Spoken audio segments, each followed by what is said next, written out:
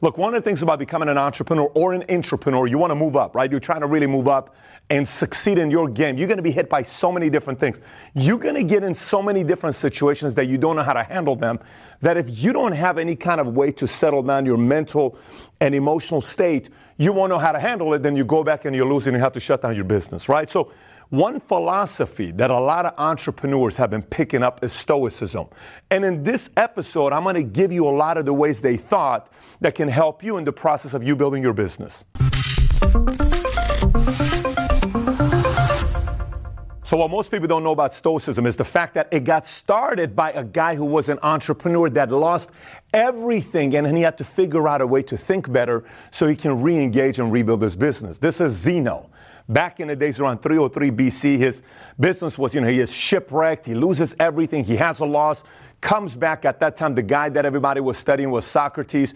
He started studying Socrates. Through Socrates, a few different philosophies were branching out: skepticism, cynicism, Stoicism, and Seneca was kind of leading the Stoicism. And the next thing you know, all these other names came from Stoicism. And the whole idea about Stoicism is really 4 different things. So what I'm going to do is I'm going to explain to you what those are, and 10 things that you as an entrepreneur, you as an entrepreneur can pick up to think like them that helps you continuously advance in business. So when you look at Stoicism, you're looking at 4 ways of thinking. One is make the best use of your time. Seneca once said, some periods of time are snatched from us, some are stolen, and some simply seep away.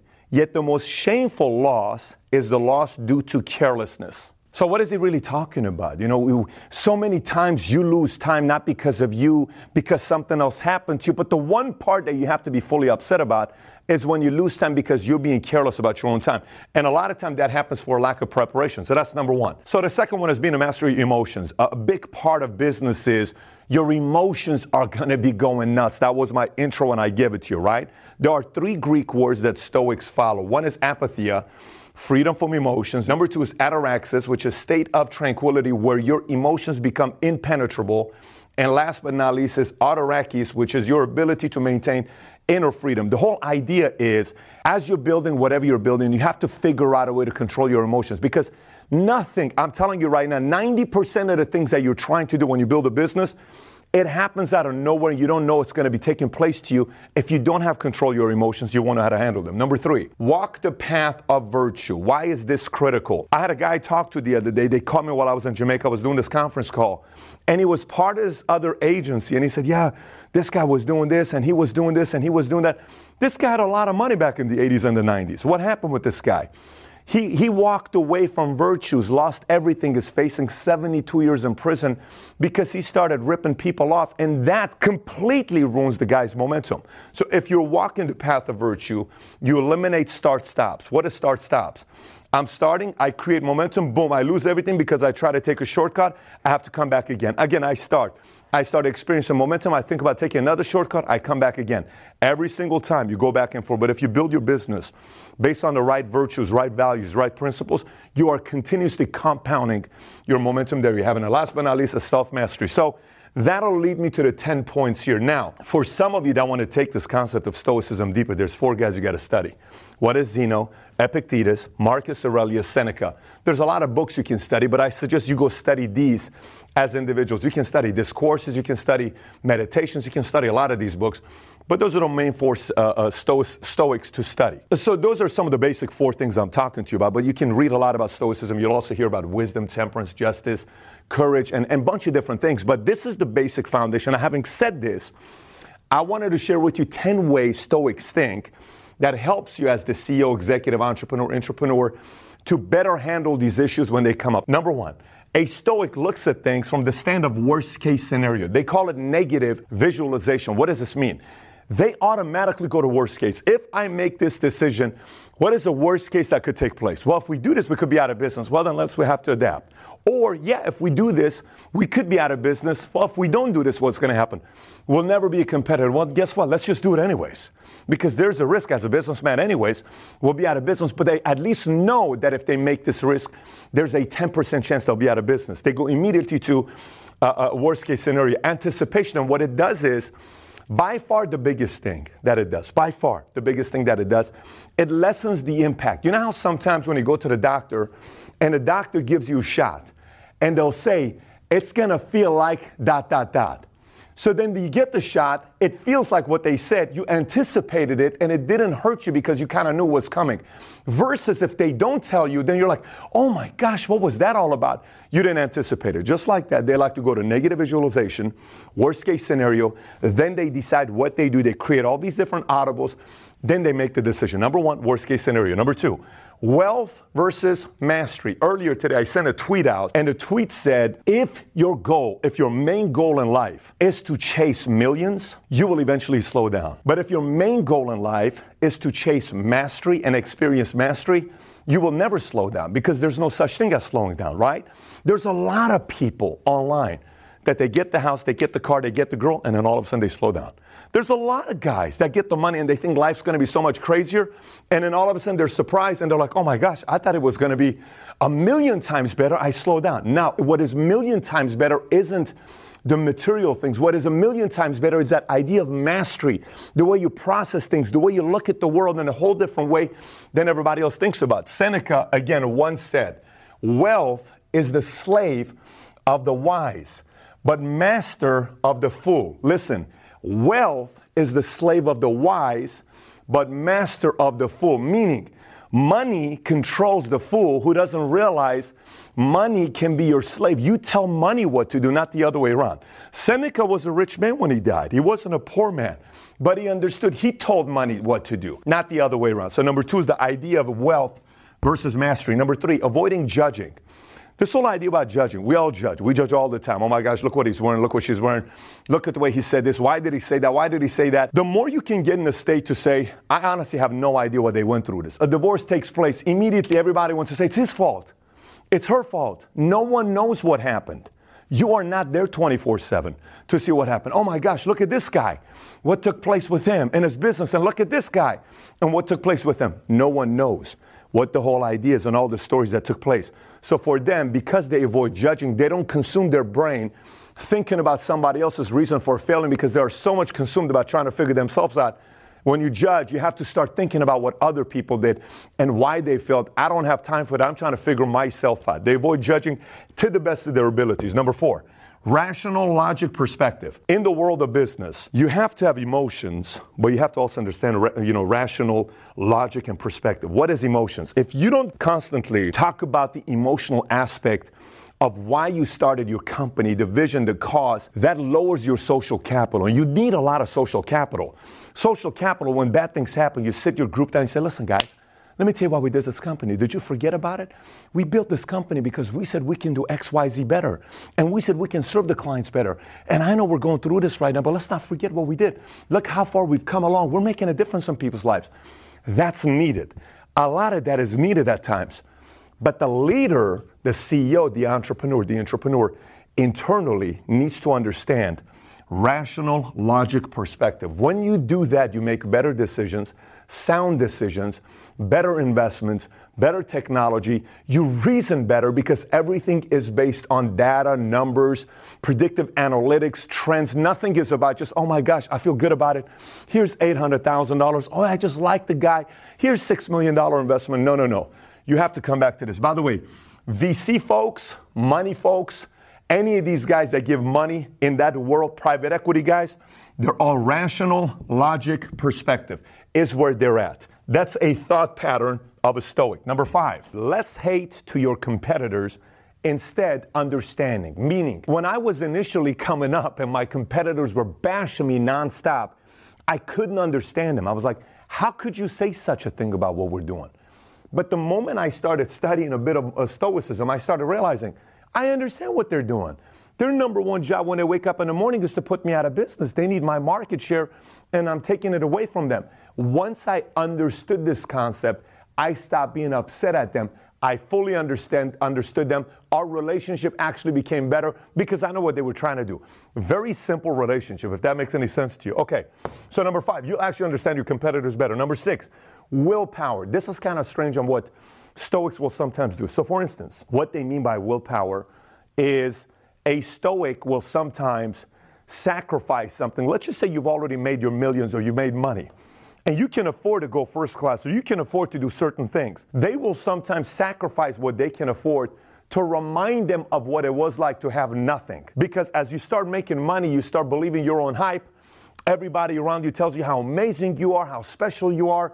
Oh my gosh, look at you, you're a genius, you're doing so great, etc., etc. They will step away and put themselves in situations to sacrifice what they can easily afford to remind them what it was like to have nothing. That produces the feeling of gratitude. They lead better, they appreciate what they have better, and it obviously ends up producing better relationships, and people stick around with them long term. Okay, so number 7, a Stoic is driven by the freedom to think for themselves, right? So as you're building a business, everyone gives you an opinion. You should do this, you should do that, you should do that, you should do this, you should do that, you should do this. Everyone's telling you what to do. Everybody all of a sudden becomes an expert, right? It's like when you get married, everybody starts saying, when are you going to have a kid? When are you going to have a kid? When you should have a kid early? You should have a kid early. You should have a kid early. You should have a kid early. So for me, whenever somebody gets married, one of the first things I'll say is I say, listen, just so you know, your in-laws are immediately going to start saying when you're going to have a kid. And then if you don't have it for a year or two, they'll start saying your stuff doesn't work and your stuff doesn't work. Anticipate it and stop them in the beginning and just tell them we're not planning on having kids for a few years, even if you're planning on having kids, if that makes any sense. So if you get pregnant, you got pregnant. If you don't get pregnant, no one's putting you to pressure there, right? Anticipation. They like to think for themselves, right? Henry Thoreau once said, to a philosopher, all news, as it is called, is gossip, and they who edit and read it are old women over tea. To my Armenian friends who are watching this, there's a phrase they call keskenik. If you know what keskenik means, you know exactly what this means. Like in the Armenian community, you would see your auntie and your grandma, and they would sit, 70-year-olds, they're having coffee. Did you hear what this person said? Did you hear what that person said? That's what this guy's trying to say. Henry Thoreau, he's a philosopher.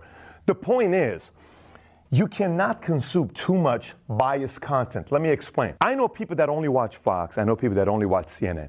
One of the reasons why, if you can figure out a way to avoid watching the news, rather read it from a writer or somebody that is unbiased, sharing what took place. Fact statements, not the ones they add their own twist to it, right? You watch Fox, you know what they're going to say. You watch CNN, MSNBC, you know what they're going to say. Stoics want to think for themselves. And when you have somebody saying it, they're adding their emotions into it. Rather, I have 3 news emails I read every morning. It's unbiased. Here's what happened with China. This is what's going on with Venezuela. Here's what happened with Apple yesterday. This is what happened with such and such yesterday. Facts, facts, facts, facts, facts, facts, facts. No opinion. Facts, facts, facts, facts, facts, right? And that's what you're taking. And then you and I have the opportunity to decipher between the stats and say, you know what? I think this. I think that. I'm good, because you want to think for yourself. In the world of business, you have to figure out a way to think for yourself, because many times you will make a decision that nobody will support. But you have access to all the information, and you are making that decision. If after making a decision, you're still consuming all the content from other people that are naysayers, you are going to backtrack. You're not going to play offense. You'll be defensive. You'll be a little bit hesitant. Made your decision. I don't want to hear about it. We're moving on. This is what we're doing. Game, game, game. Let's go. Right? That's what it means by they are driven by freedom to think for themselves. Point number 8. They're overly protective of their environment. I mean, when I say overly, it's like overly obsessive, protective, like get away from me if you are negative. I don't want to hear any of it. Epictetus once said, above all, keep a close watch on this, that you are never so tied to your former acquaintances and friends that you are pulled down to their level. If you don't, you will be ruined. You must choose whether to be loved by these friends and remain the same person, or to become a better person at the cost of those friends. If you try to have it both ways, you will neither make progress nor keep what you once had. Very simple. I mean, there's nothing complicated about what he said. What he's trying to say is, yeah, I want to go be successful, but I still want to party with my friends. Yeah, I want to go be an entrepreneur, create my own business, but I still want to be with my friends. We used to party together, and we drank together. I still want to kick it with them. But you understand, we go way back. We're boys. That's my girlfriend. That's my boo right there. It's my people right here. But then I want to go be successful. They don't go together. They just don't. Which one do you want? You want to party? Stay here. You want to go here? Go here. Now, a couple of your friends may have said, I also want to go here, and they're working just as hard as you. They want it as bad as you. That's a different story. What Epictetus is saying, you want to go here, but your friends are pulling you back from not wanting to win big, and you want to change the ways you think, because the old ways of thinking is not going to get you the life that you want. You got to cut one of them off. And if you don't cut this off, you ain't going to go and get that distance of winning. So you have to anticipate that part and be protective of your environment. Number 9, authenticity. Let me explain to you what they mean by authenticity. You'll keep hearing about phrases of, you got to model this person, model his behavior, model her behavior, model this person's behavior, model this person, that person, this person. But if you model too much, you don't even know it, you all of a sudden imitate. And if you imitate, you all of a sudden lose your own uniqueness. Now, some people model because they're uncomfortable with their quirkiness, with their own like flaws. Like for me, you know how many times I say certain words and you say, Pat, that's not proper English. I'm okay with it, but it's me. Oh, Pat, sometimes you say the sentence and it's a run-on. That's okay. I'm comfortable with it. You understand what point I'm trying to make. That is my quirkiness. That is my flaw. That is my issue. I'm very okay with it, right? But I'm not trying to model to speak like somebody else. If you were to go out there and say, well, Pat speaks like this person, you wouldn't be able to say it because I don't know how to speak like anybody else. This is just the way I talk. You have to figure out a way to do you. You have to be authentic on how you are. Accept your flaws, accept your issues, accept the fact that you have quirks, differences. Don't make it something like you try to avoid doing certain things because what if somebody finds out about your quirks? That's your signature to the world. Don't let any of that stuff bother you, right? Authentic, yourself. Number 10, last but not least, adapt and move on. Epictetus once said, if you are defeated once and you tell yourself that you will overcome it, but carry on as before, know in the end you'll also be so ill and weakened that eventually you won't even notice your mistake and will begin to rationalize your behavior. Okay, so if you just told yourself, Pat, that sounded good, but I have no clue what the hell he just said right there. Let me explain to you what he's trying to say. What he's trying to say is, okay, so I did something, I made a mistake, but I want to move on, but I'm still clinging to my old habits and ways that I tried to solve the problem this way, and I face another issues, and I'm still trying to solve in a method that I solved before. Don't expect anything to improve because you haven't yet adapted and moved on. Adapting means I tried a way, it didn't work, I adapted, made adjustments, have a different approach to it, then I advance. So you'll see a lot of people that hit a wall, right? And then they'll make a decision that didn't work, that wasn't the best decision, they'll go down. And then they get to the same wall again, they make the same exact decision again, they keep falling back down. And they're wondering why this doesn't work. Like so many people, for example, say you are wired to be an entrepreneur and you're a very great entrepreneur. You try 4 or 5 times to become an entrepreneur, it doesn't work for you. You realize, I'm gonna do it again, I'm gonna do it again, I'm gonna do it again. That's fine.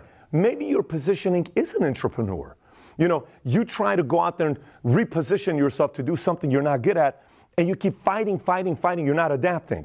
You have to understand what your strengths are. You have to understand what your abilities are.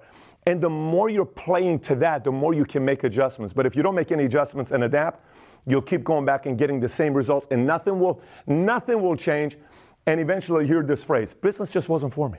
I just couldn't do it. I don't know if this industry's for me. I don't know if that industry's for me.